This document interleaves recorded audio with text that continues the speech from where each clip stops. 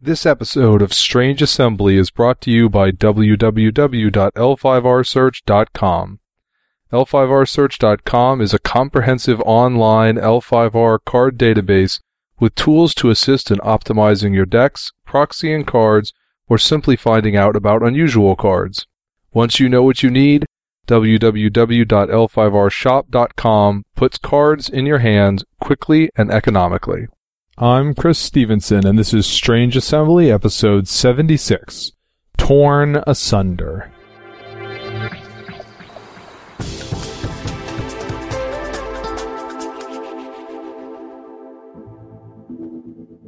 Never Stop Gaming. Strange Assembly is a podcast and website about board games, card games, and role-playing games, Legend of the Five Rings, and beyond.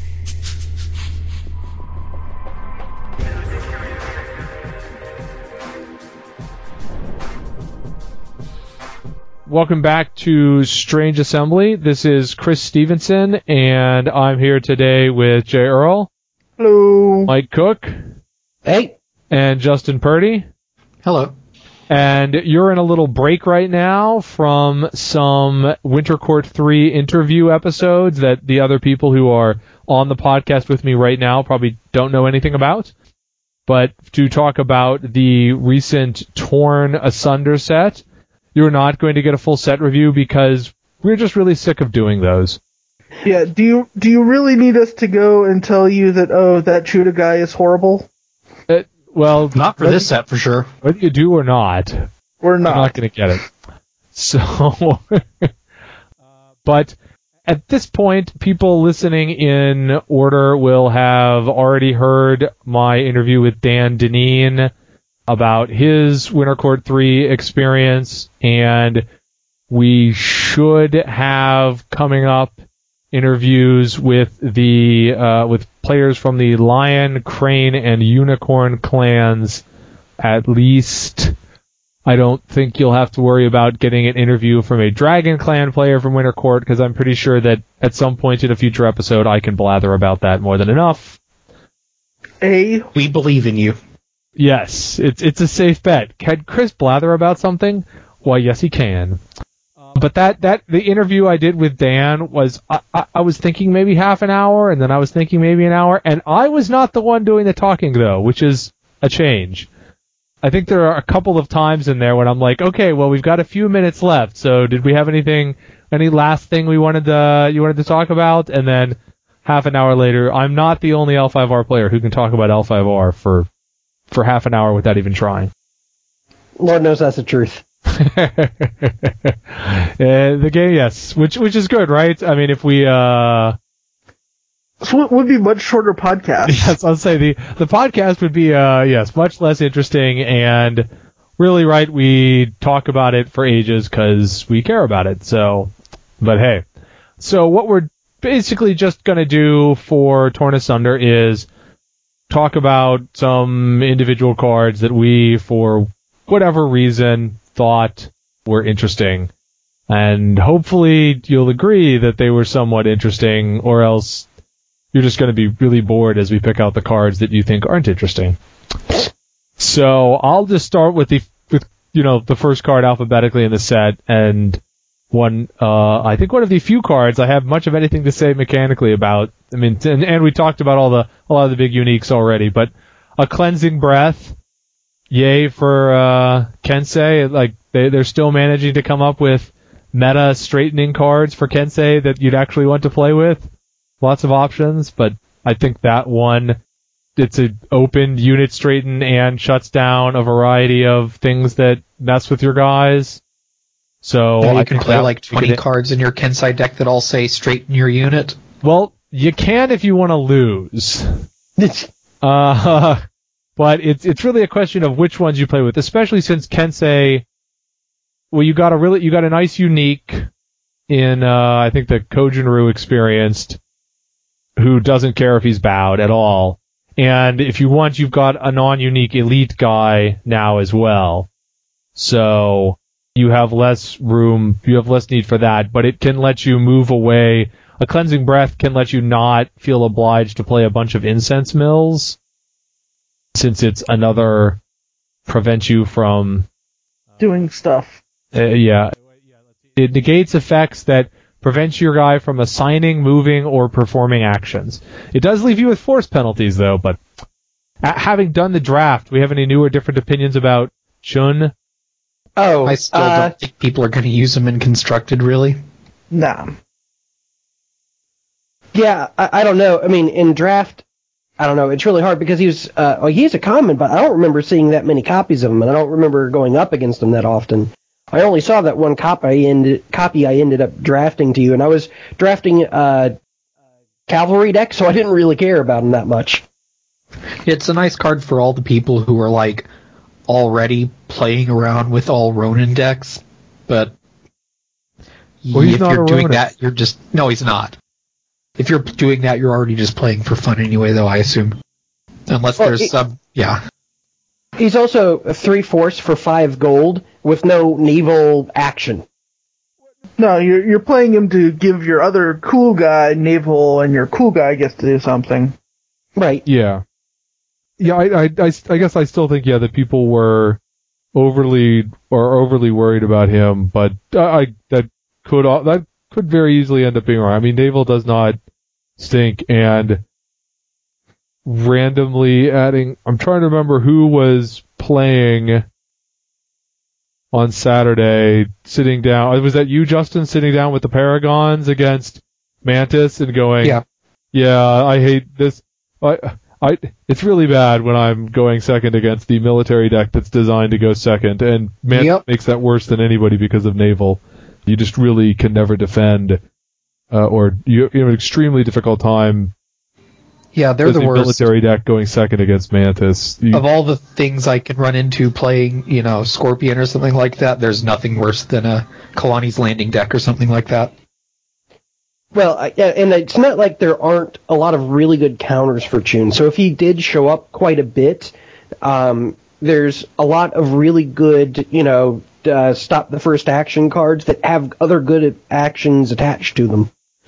Well, have they actually made new ones of those? No, but the ones that are out are really good. Okay, I still think Kalani's Landing is going to do, as always, I think Kalani's Landing is going to do sexy things. Yeah. This tournament season, so, entrenched position is probably not a shabby random meta card anyway, but I don't know when the last time was I actually saw Sneak Attack, so you may be large. I still play it. Naval. I still play it. Yeah, I don't. How many of the other Scorpion decks do you anticipate actually coming out with the Paragons? I mean, before this, they certainly seem to have heavily shifted to Dishonor. Oh yeah, I mean it's just what most people who play Scorpion want to play. It's like they were only playing Paragons because Dishonor wasn't an option. I think there's still a chunk of people who think the Paragon deck is a pretty decent one, but I mean, if I had to put numbers on it, I'd assume that about at least 80% of the people who go to a tournament playing Scorpion are playing some Dishonor deck. Yeah. So, Eye of the Sword, you gotta have something nice to say about that, Mike. Yes, it's really, really good. It still will not save dueling decks, I don't think. I'm glad to see it around. Dueling has certainly not been much of a presence in the environment, but, Battle Kill a Dude, can't argue with that. No, even just Kill a Dude, right? It's Kill a Dude and get Force. Yes. 2 permanent force. Although it does give it to the winner, so if you manage to lose that duel, you extra lose the game. Well, that's, yeah.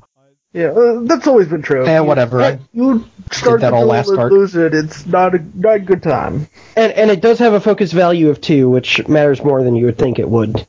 Pretty much most duels have 2s, though, don't they? No, it's the only 2. Most of them have 3s or 4s. Really? Huh. Yep. Steel on Steel is a 3.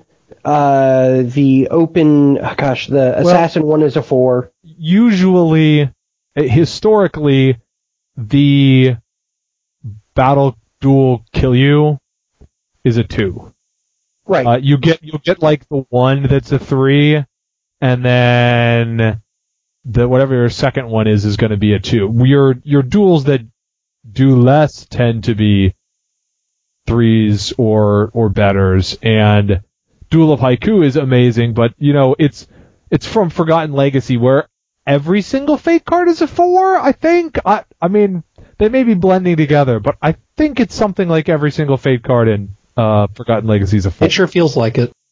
Pearl of Embers is a 1. You know what? I'm now going to derail us, and I'm actually going to. Wasn't Cast Aside the Week like a 6? But yeah, most of them are a 3 or higher. Forgotten Legacy has 9 things that are a focus value 1. Nope, Cast is a 4. Oh, yeah, no, yes. 6 things that are a focus value 2. 11 things that are a focus value 3. And 15 that are a focus value 4.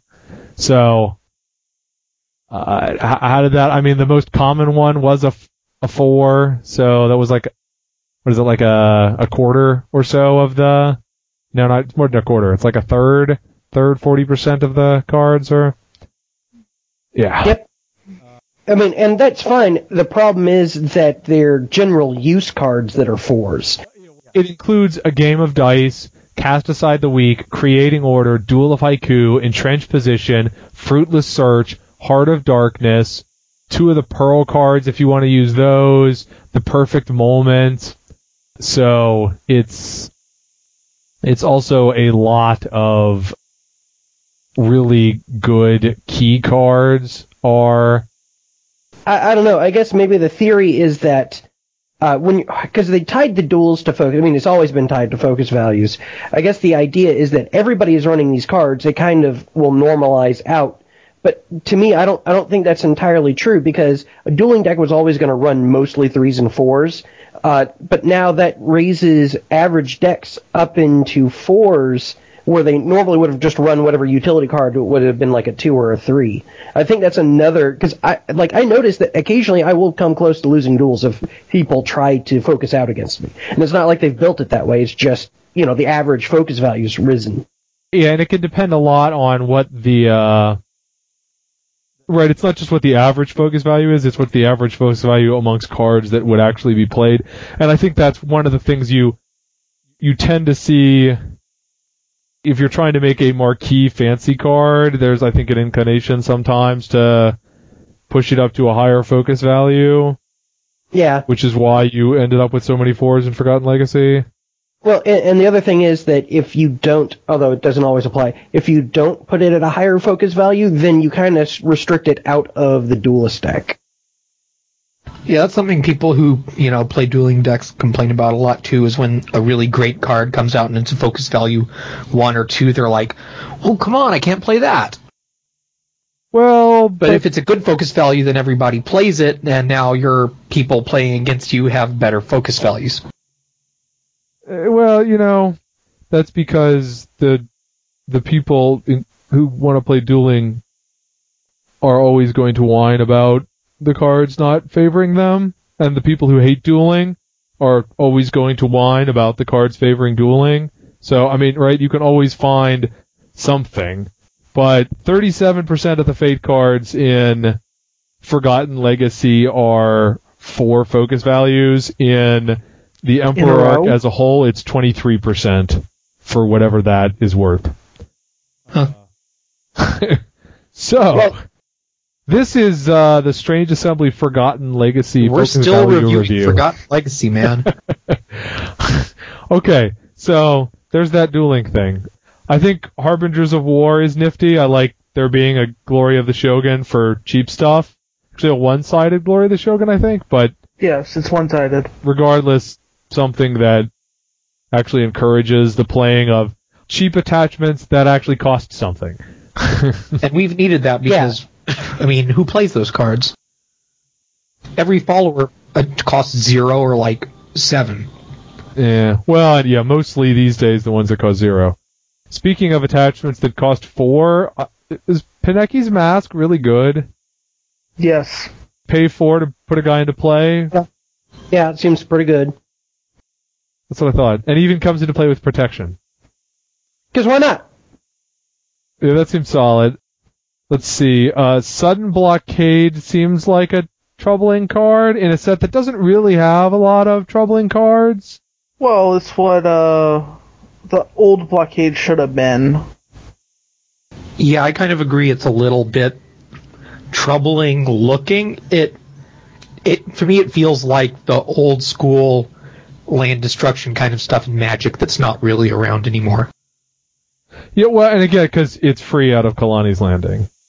Yeah, it's basically just because of Kalani's Landing that it's a big issue. I mean, if anybody else plays it, it's like, Yes. So, what is the moral of the story? Like, don't free gold print strongholds that are free gold.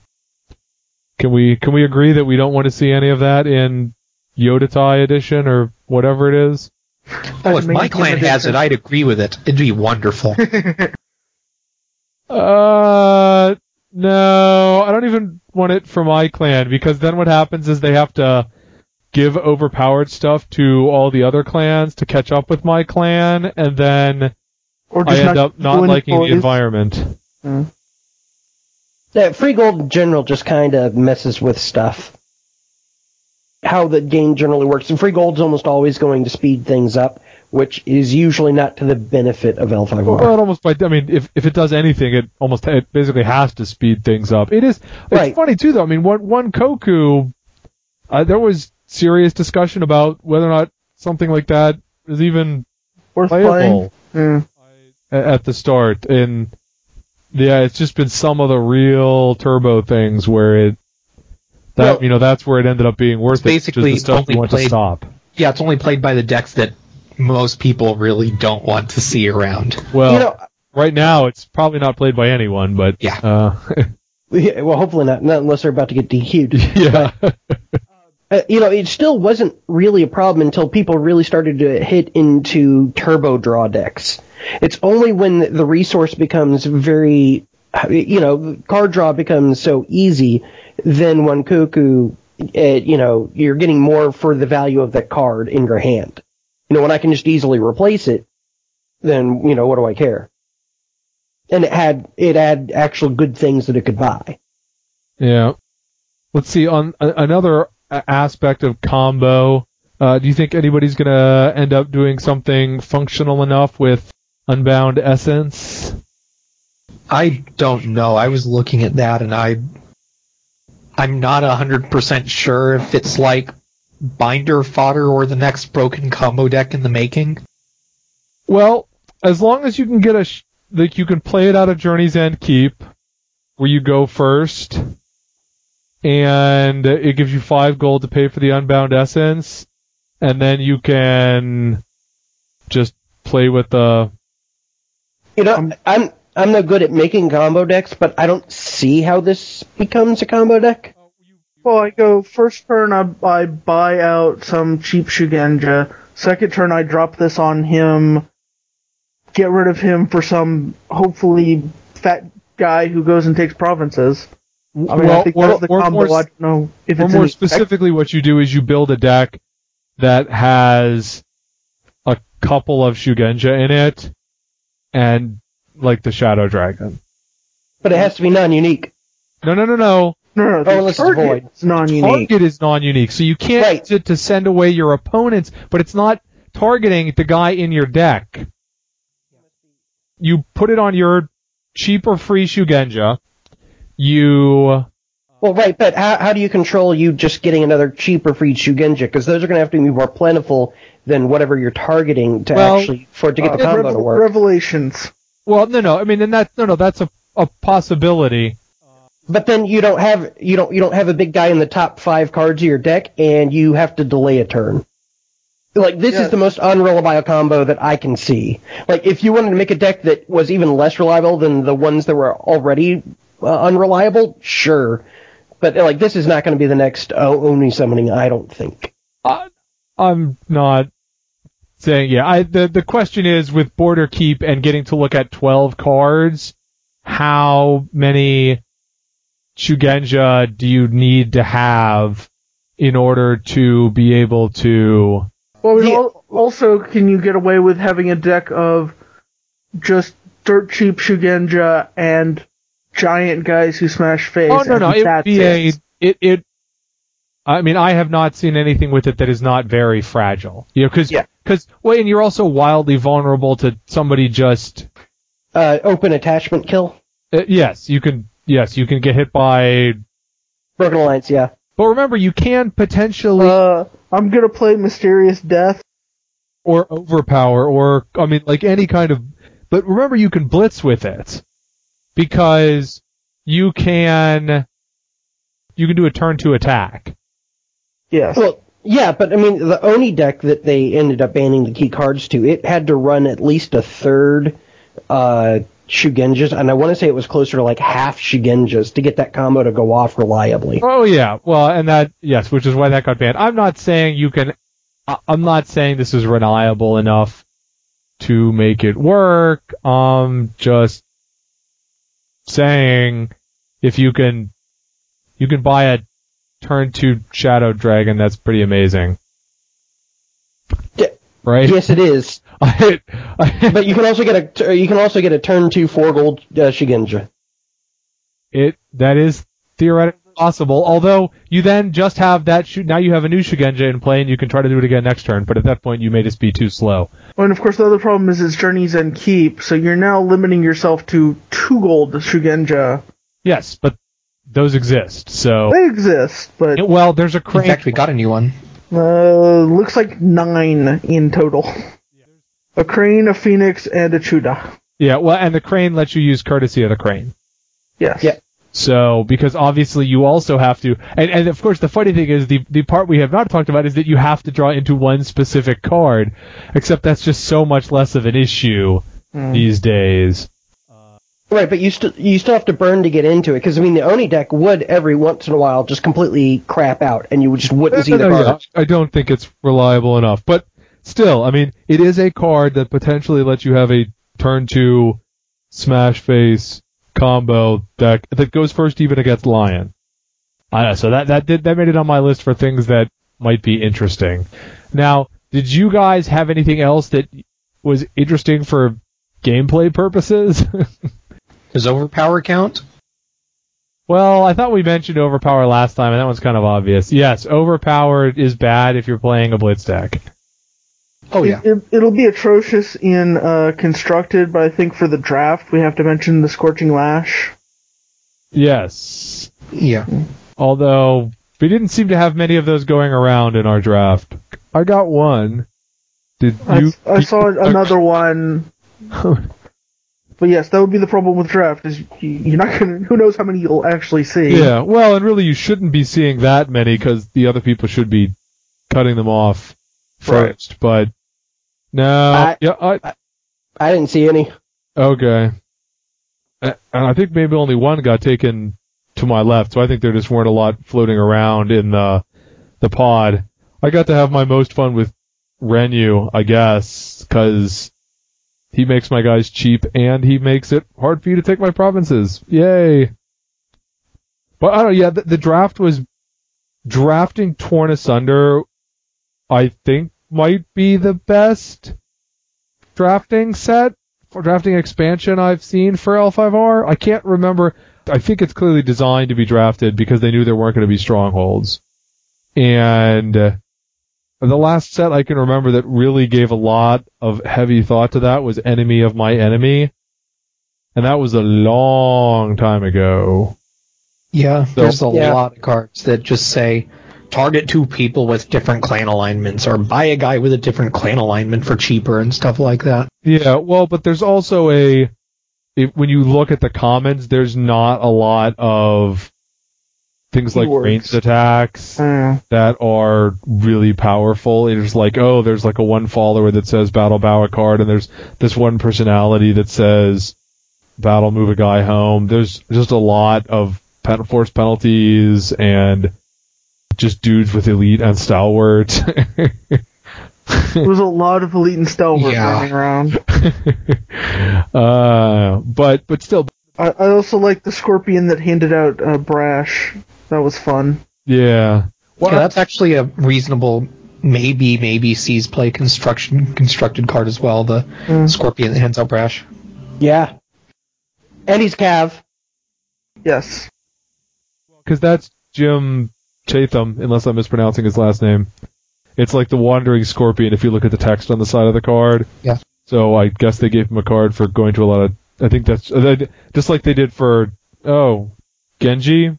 Kyo Genji was someone going to like a million kote all over the country. I mean, that was years ago as well. But so I'm assuming that's why the personality is a cavalry. But I think that one of the big things for draft was that the set did not have a bunch of common cards that looked for keywords. The cards at common just tended to be target your guy. And right, and some of them would be like, target your guy, do something. If he happens to have the keywords, do a little extra. Yeah, and where the something, if he doesn't have the keyword, is actually relevant. That there were some times in the past where they did that, but they would still tend to be, battle, do something completely worthless. If he has this keyword, then you might actually want to play this card. Well, and it also has the holding that lets you spread out those keywords. Yeah, but wasn't that a rare, so that's not exactly going to... Well, true. Show up heavily in the draft. Yeah, those rares basically just don't exist when you're designing draft. You just have to... there are cards, even if you're looking at Magic, right? They basically just don't worry about the rares. There are going to be rares that dominate draft games. They may put them at rare because they know they're going to be uber bombs in draft games, but... they need to be somewhere, and rares show up, relatively speaking, very infrequently. There might be one guy at the table who has one copy of this. Right. Well, draft, you can't really go into it with like a whole mindset, anyways. But if you see it in your first one or two packs, then it might be something you can design more around. A lot of times, it's your early rares that help you decide which way you want to go, because they're a lot of times your powerful card. I'm not saying, because you can only have so much of a game plan going into it anyways. I don't know about my rares in this. I remember if I had chosen to rare draft, I probably could have drafted. We had 5 packs. I probably could have drafted at least 10 rares, maybe more, 12, something. I mean, if I had just taken the rare. There were some rares that were getting around to like 10th pick and stuff at our table. Rares that are not. There were a lot of rares that were not good in draft, or there's a rare that maybe is sexy, but like it's sexy for constructed, but it's narrow, or then it's some clan-specific loyal guy, which once you get a few packs in is kind of like, I did what I probably shouldn't have. Like, I opened Renyu and all of a sudden decided I was going to be Crab. I probably would have been better off just not bothering with that, but that's what happens when you're in Winter Court. You're like, ooh, Renyu. I know him. Yeah.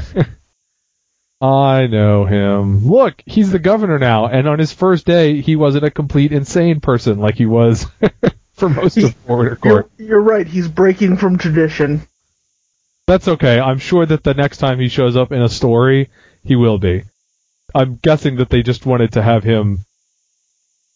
I mean, not even they, but probably... No, it was probably a they. They probably made a decision to actually have him come in and be politically sane for at least one day. So it probably wasn't just the guy playing him, Reggie. It was, but still, yeah. I was kind of, because because I said I wasn't going to talk about Winter Court, but, I was kind of expecting when Renyu got made the governor on the last day that they were going to go completely the other direction and have him do something like incredibly foolish or just nasty, or would make all the hordes of people who had supported the Legion go, oh my god, what have we done? But they didn't. Okay, let's call this a break before we come back and talk about things with interesting story and flavor text and art. Yeah, right? Because we were done with constructed things for now. We'll wait until Kote season gets going and we can, talk about decks and stuff. Are we good? Anybody? Sure. Wait, were we supposed to be constructive before? Oh, constructed, as in, never mind, ignore me. Yes, I will. Yes, I will.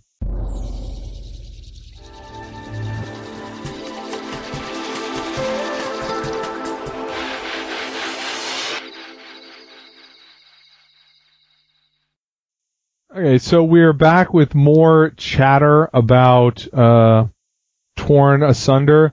Do you guys think that we really learned anything new about the meta story by looking at the flavor text in this? It seems to be sort of more of the same to me. Yeah, I didn't see any points that really moved forward. So pretty much every Mantis or Crane card is about taking shots at the other one. And the Crane burninate Kalani's Landing, and then there's a card about how that doesn't matter. So I'm not sure how that doesn't matter, but hey. You continue to see... Yeah, it's kind of funny. Like, the crab and spider guys are anti each other, but then the lion guys are all anti-dragon, even though they're primarily fighting the spider.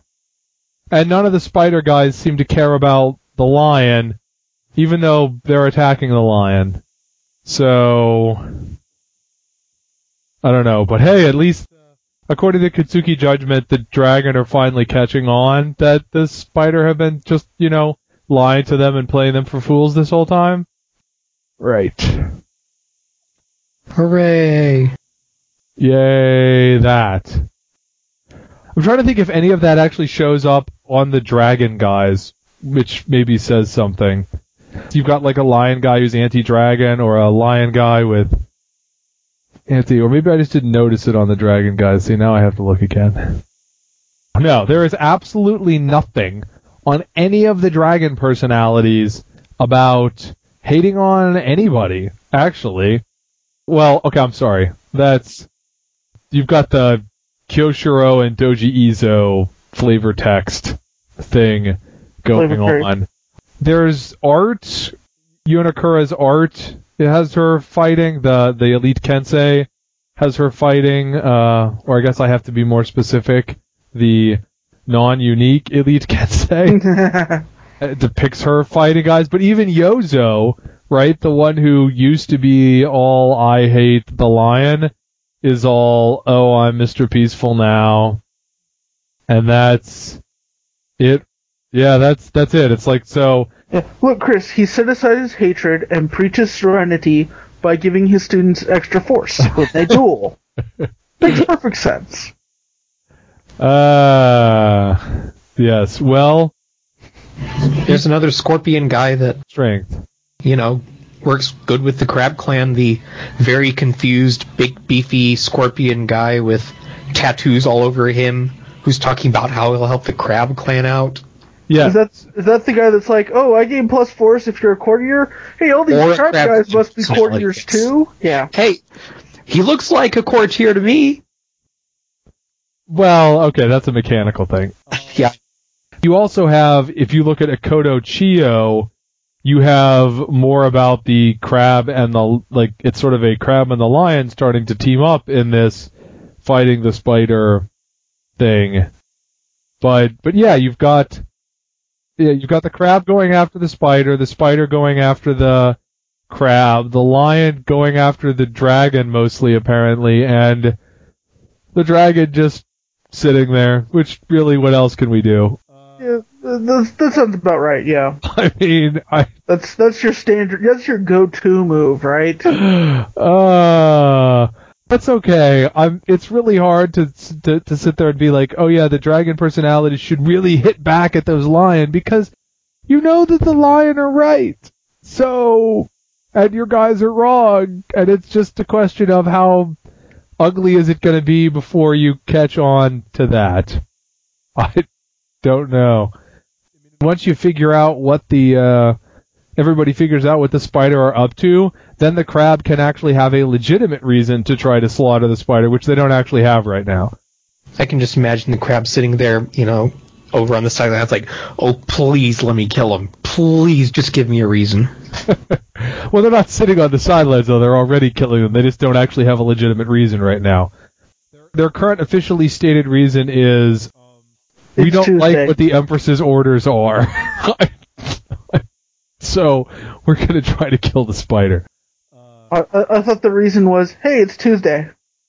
right, they wanted to get the spider anyway, and then the Emerald Champion made the ruling that, well, if it's a matter of honor, then in the colonies you're allowed to have war. So then they've got Quesada going, oh, so it's a matter of honor. It insults my honor that the spider exists. Therefore, I will attack them. Except that the reason the spider exists is because the Empress ordered that the spider exist. So if that offends your honor, the correct thing to do is kill yourself. Anyhow. But using a blasphemous Gaijin super weapon, that's probably a pretty good reason too. So, really, see, that's what the crab needed to do. They just needed to wait. And because the spider were eventually going to give them a reason. But no, they were too impatient. I like that apparently Akodo Kage used to teach people how to make tea.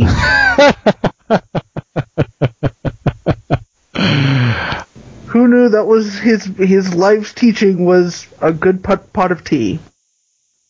You don't know what's in the tea.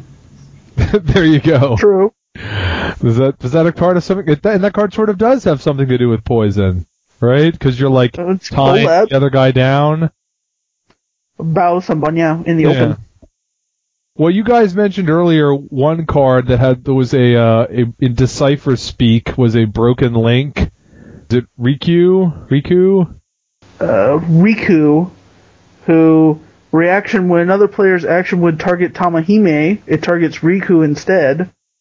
But I'm not aware of any Tamahimes. And I noticed there's that, and I noticed there's the region, Kakure's Lands, which references some guy named Muramoto Kakure. Do we have any idea who this guy is? That he's got his name appears in a card, but he doesn't seem to exist as a personality? None. You'll find out more in the next direct-to-player set. Tune in next time. Same L5R time, same L5R channel. I'd say, we shouldn't get another one of those again, but of course we should get another one of those again, and it can even be dual-bugged. But... they always are. Yeah. No, they aren't always. Well, the Shadow's Embrace wasn't, but I guess that wasn't supposed to be. And Death at Khoton was, but who cared? There were a couple cards. Well, yes, there were a couple of cards in the set, but there were also quite a few that were not. KYD was not completely dual-bugged. Yeah. That's okay. I mean, I guess my preference would be that there isn't enough of the direct-to-player set, but they do tend to, especially if you say that, okay, well, TSE wasn't supposed to be one, now would actually be time for another one. It's just I think it feels like the only reason there wouldn't be one would be if they felt like there was too much blowback from TSE effectively being a direct-to-player set, and so they wanted to hold off, or maybe they want to not have to push a set that's going to be dual bugged in order to generate enough sales to justify a DTP when they really, really need to power down. And so that would make it very hard to print a direct-to-player set that was attractive in the current environment. Yeah. I don't know. I mean, for a long time I was very pro direct-to-player set, but the more I play, I like more like the living card game model, and I'm not saying anything for L5R here. Just when you put out basically a whole set or large enough that it's mostly a whole set, it causes just as many problems as being a CCG.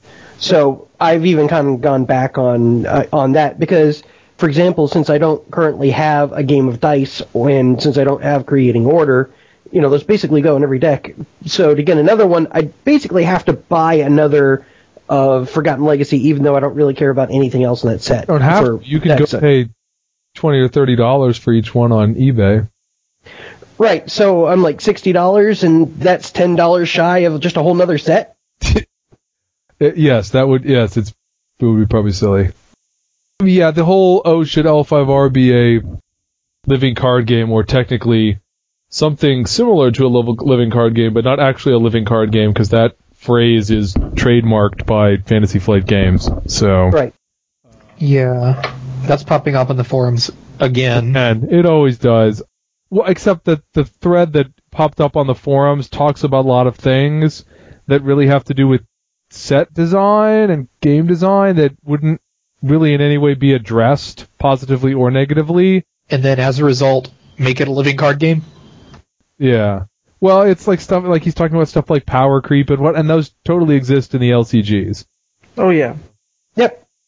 So the other thing is I have to assume that when it comes down to it, just like if you've got a functional CCG, it's more profitable than a living card game. Yeah. Yeah. If you take the exact same number of players and convert it from a CCG to an LCG, I think the company just loses money. Yeah, basically, I mean, the only reason that you convert to an LCG is to try to convert more players. Well, I mean, there's some amount of question of how much are you saving by changing the way you're packaging and releasing, but yes, I sincerely doubt it's enough to offset the drop in revenue. I mean, I don't remember what the release particulars are, but let's just assume that it's just the normal sort of expansion pack releases for an LCG on Fantasy Flight's model. The total retail price of that is $180, plus maybe there's another large expansion in there, so it's $200. That's 2 boxes of a CCG. If L5R comes out with 3 sets, and you buy 1 box of each set, you've put more money into the game than you would with an LCG. And the LCGs, I mean, I guess they have a tournament structure, but it doesn't seem to be quite the same thing. Well, I think as far as tournament structure go, L5R is going to be better than other LCGs, because I mean, like the Star Wars LCG, there's limited amounts of prizes you can give for that, whereas here in L5R you can have your big tournament. Exactly, you still got the story prizes that you can give out. There's nothing that ties that to an LCG or not, though. I mean, not realistically. You could do the exact same thing. In fact, when you win for Game of Thrones, one of their big prizes is that you get to help design a card. And there are several where you get your name on the card.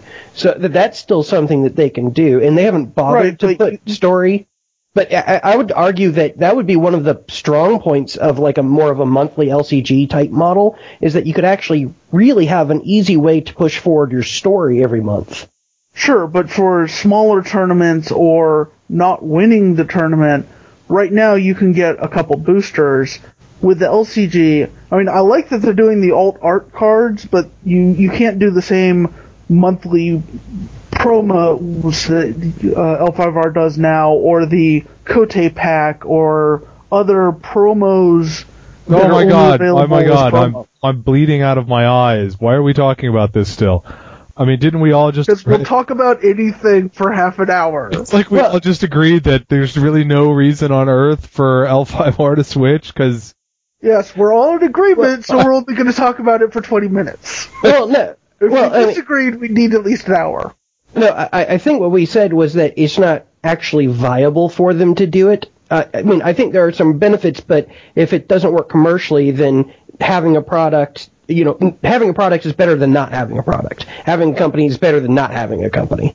Yeah, honestly, even if it's viable, even if having L5R as a living card game is viable, it doesn't have to just be viable. It has to be better. Yeah, your expectation value has to be substantially better, because there's a real risk in switching, because who knows how that's gonna.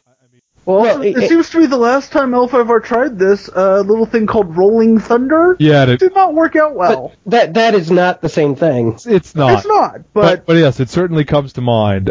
But there were a lot of other things tied to Rolling Thunder. I don't think it's really as fair and applicable. I'm still not saying that LCG is the way to go. And the other thing about LCG, the reason they switched to LCG for Fantasy Flight was they said specifically when they did it that you can support a much smaller base with that type of model than you can with CCG. You need a certain amount of fans, a certain amount of purchase, and L5R obviously has that. Yeah. So So that's another reason why it potentially could not work.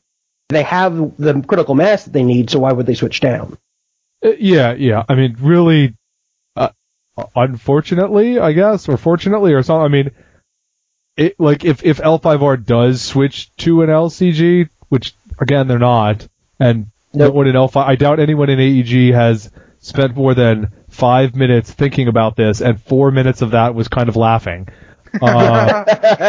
Like you just said, Mike, yeah, the reason why AEG would switch L5R to something like an LCG is probably because they look at it and go, well, something has gone wrong, and we've hemorrhaged players, and we're not sure if this is viable anymore as a CCG. Which, right. Is obviously not something that any of us want to see happen. So... Right. Well, and they even specifically said that they've done the math and they didn't see where it was, it was viable for them, or they couldn't see any benefit for them to do it. Yeah. I mean, the main benefit for the consumer is just that there's a lower cost, right? That's really what you're shooting for. Right. I mean, there's always a tension there, right? The company, it turns out, would like you to give them more money for more product every year, not less money for less product. How dare they? It doesn't always have to be less cost, because I mean, like the Warlord that was put out was licensed from AEG, it was done in a non-random packaging, but it actually ended up being a really terrible way of doing it. Well, okay, let's assume that in this context we're talking about doing it in non-terrible ways. That's assuming a lot. Well, I mean, if we're talking aspirationally, like, would it be a good idea for such and such, right? I mean, right. Is there an implicit, at least in our aspirations, that they do it well?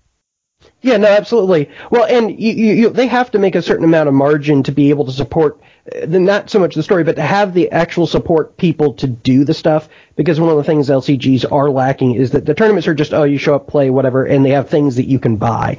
There isn't the great support structure that there is for the AEG provides. Yeah. There's not the extra stories really, or any of that stuff. I mean, they have the occasional one in in one of the expansion packs, but a lot of the stuff that we expect from L5R, they probably just wouldn't be able to have that type of volume to be able to support.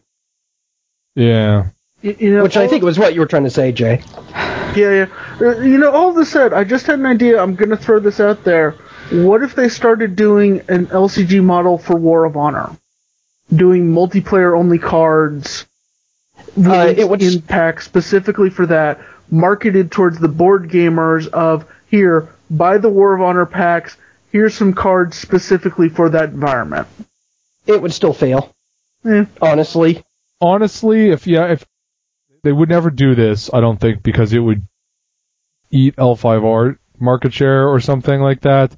But I, because I'm into it enough, would not, and because I like to play, 7 different games every Saturday. When we it's like, okay, that's one game of Netrunner. Okay, now let's play one game of Star Wars. Okay, now let's play one game of L5R. Oh, where's that copy of Akusa I forgot to bring?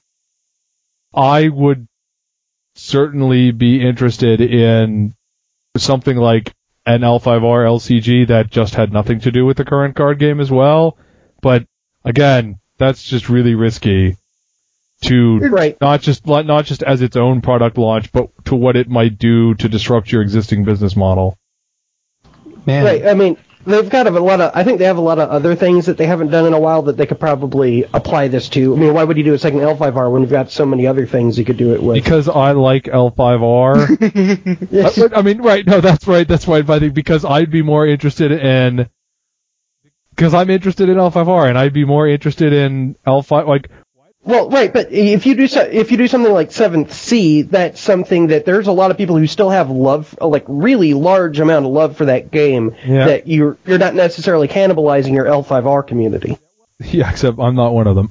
And I guess that, AEG does still retain the rights to 7th Sea, and maybe it's just because the offers stunk. I don't know what the offers were, but I think that they have actually turned down offers from other companies to buy the 7th Sea license, or at least to license the 7th Sea setting.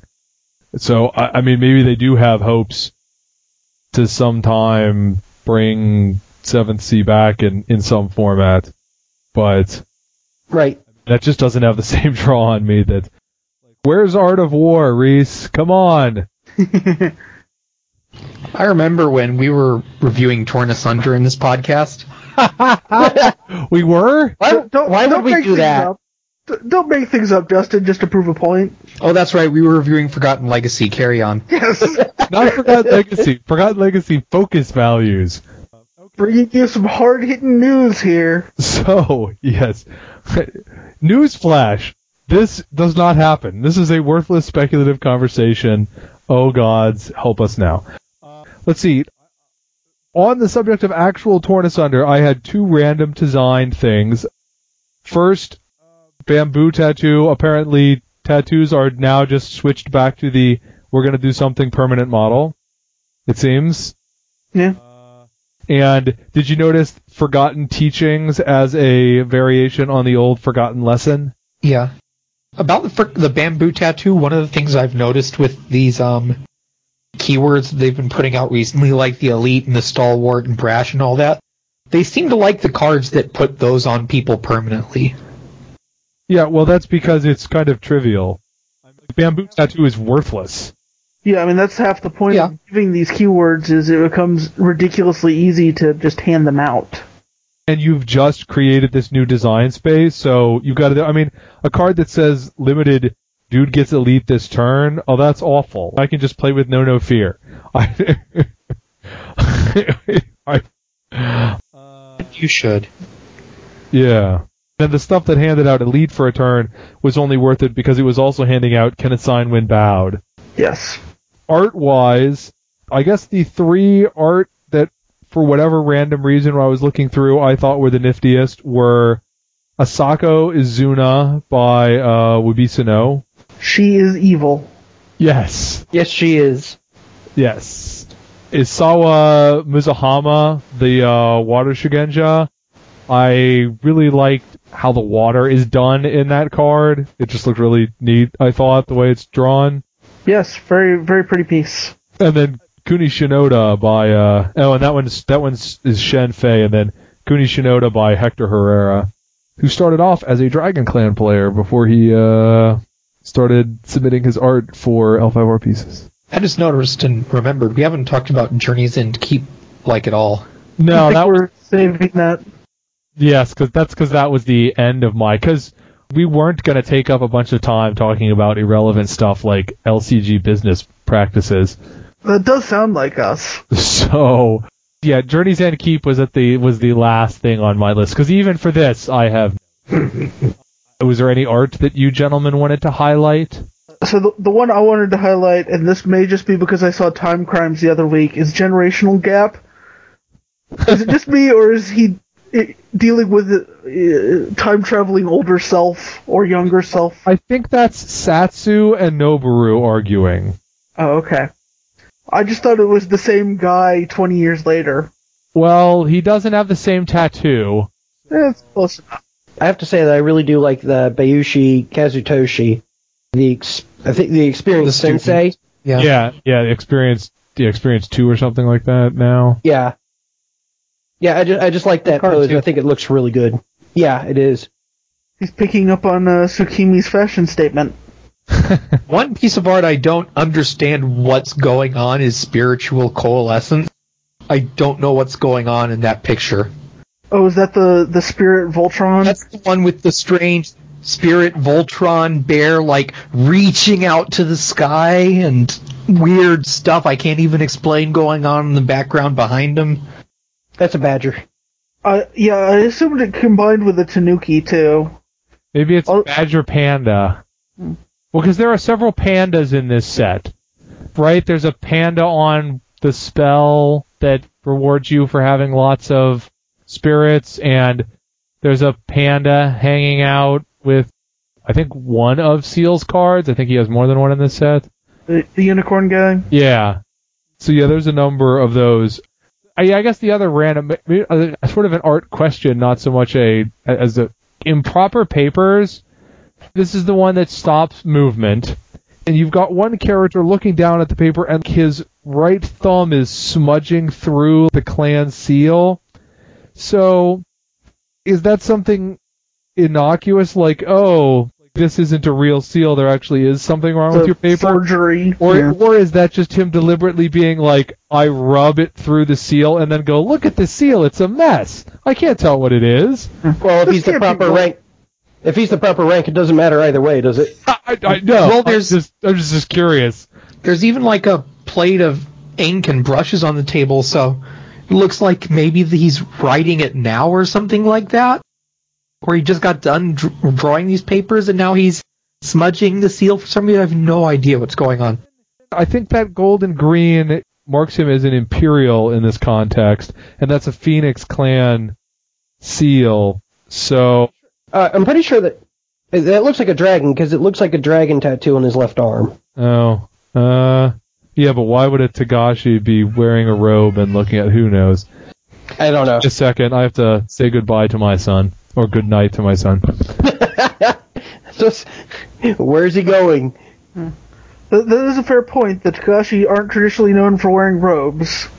Or caring about papers. Or not sitting on houses.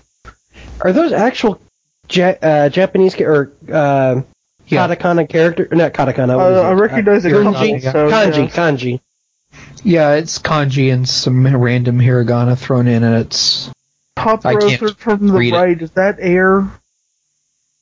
Top row, third from the right? Yeah. No, I don't think so. Okay.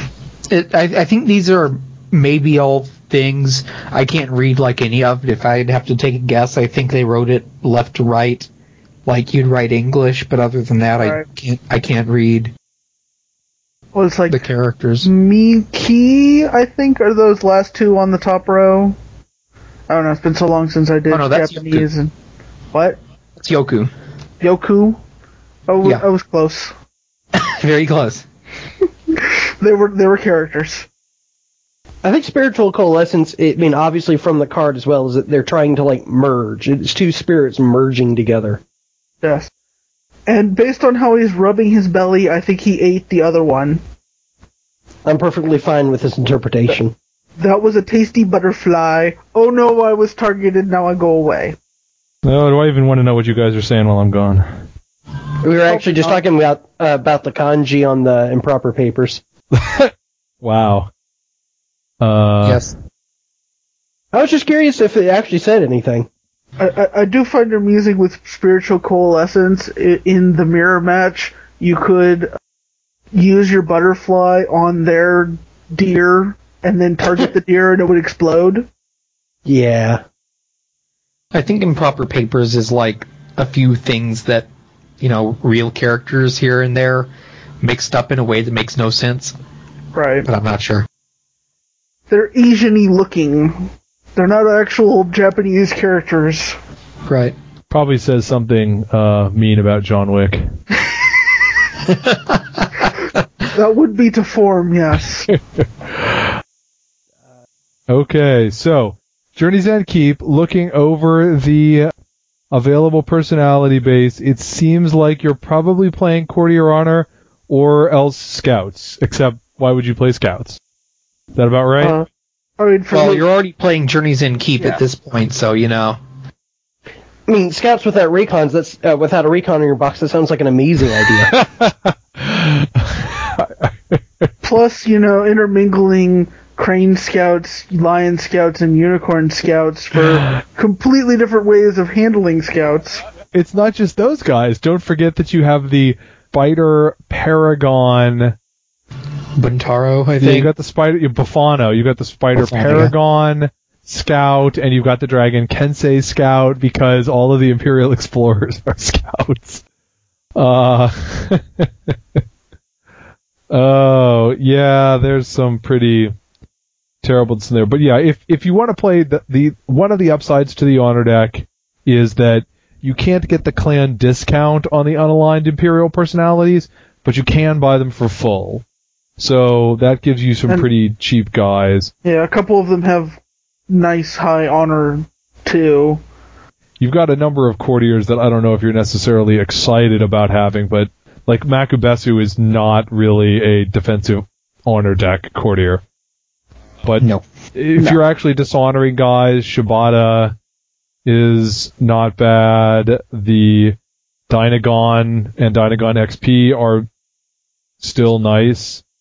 I guess lobbying as an open isn't as exciting when you can't just pile lots and lots of favor tokens on your box, but... Well, I mean, even just with her, she can still cycle a card and then have it available for on the opponent's turn.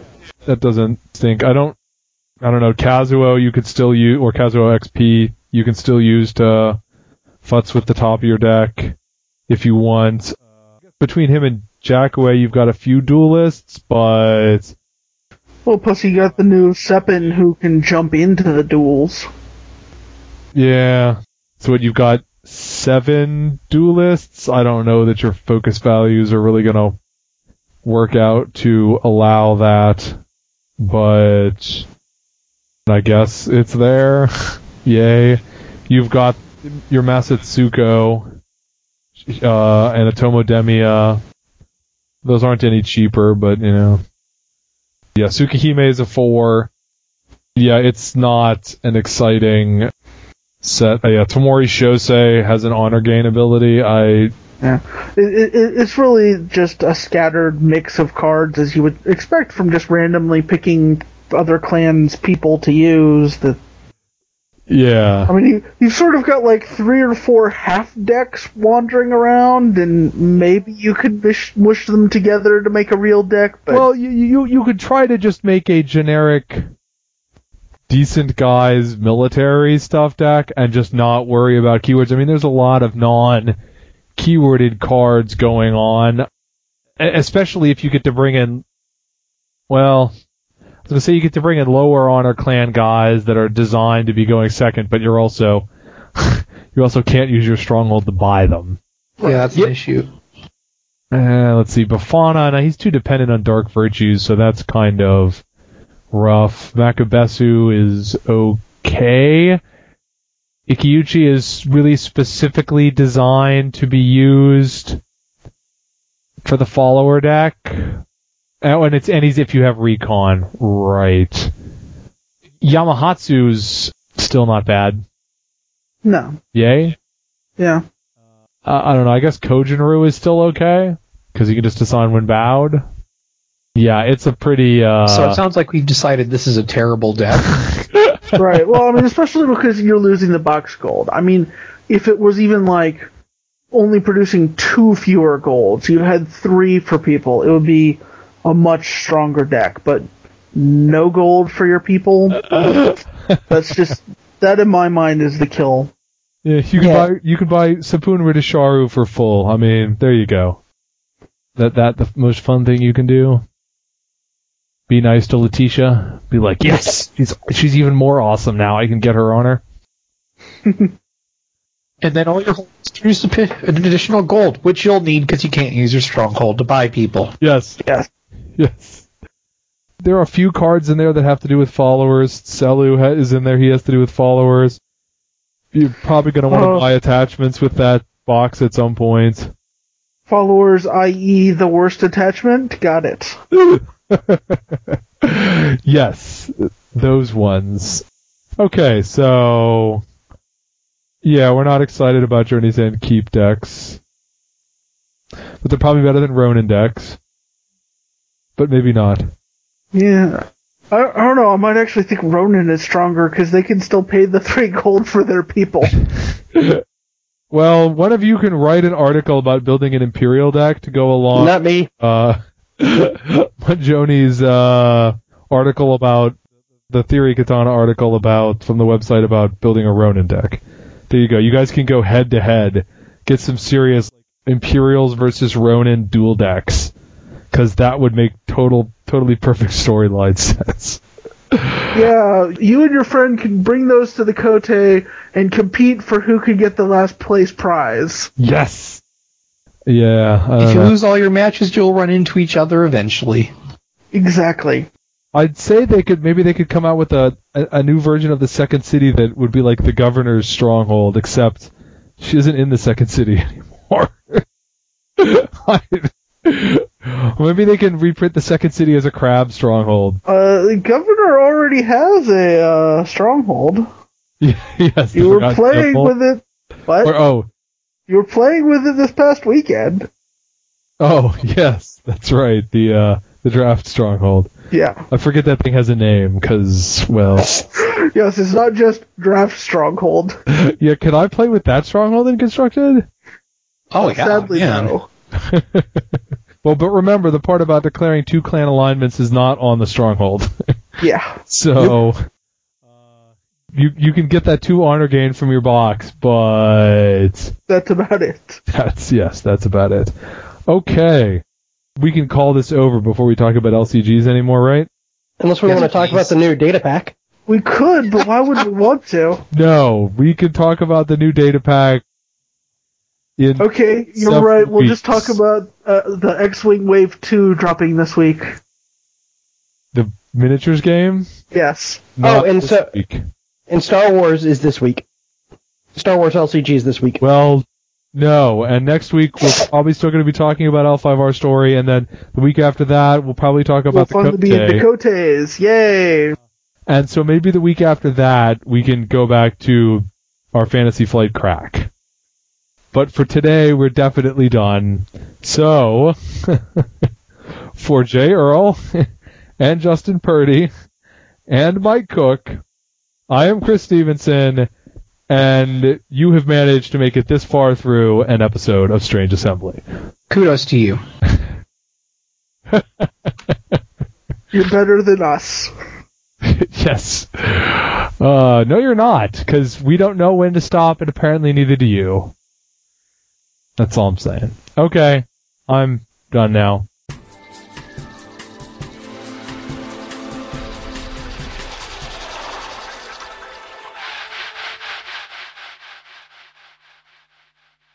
You've been listening to Strange Assembly. You can download more episodes of Strange Assembly on iTunes or from our website at www.strangeassembly.com. While you're at our website, you can check out the frequently updated main page or talk with us on the forums. You can also email me directly at chris@strangeassembly.com, or you can follow Strange Assembly on Facebook or Twitter. Strange Assembly, either place. Thanks for listening.